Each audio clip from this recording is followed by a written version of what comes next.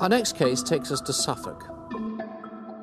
We were following the dogs up the ditch, and as I walked past I thought that was a shop mannequin to start with. What could you see? All of them. There will be a person out there who knows the answer to this. How does the body of a young mother from South London end up in a field 120 miles away in rural East England?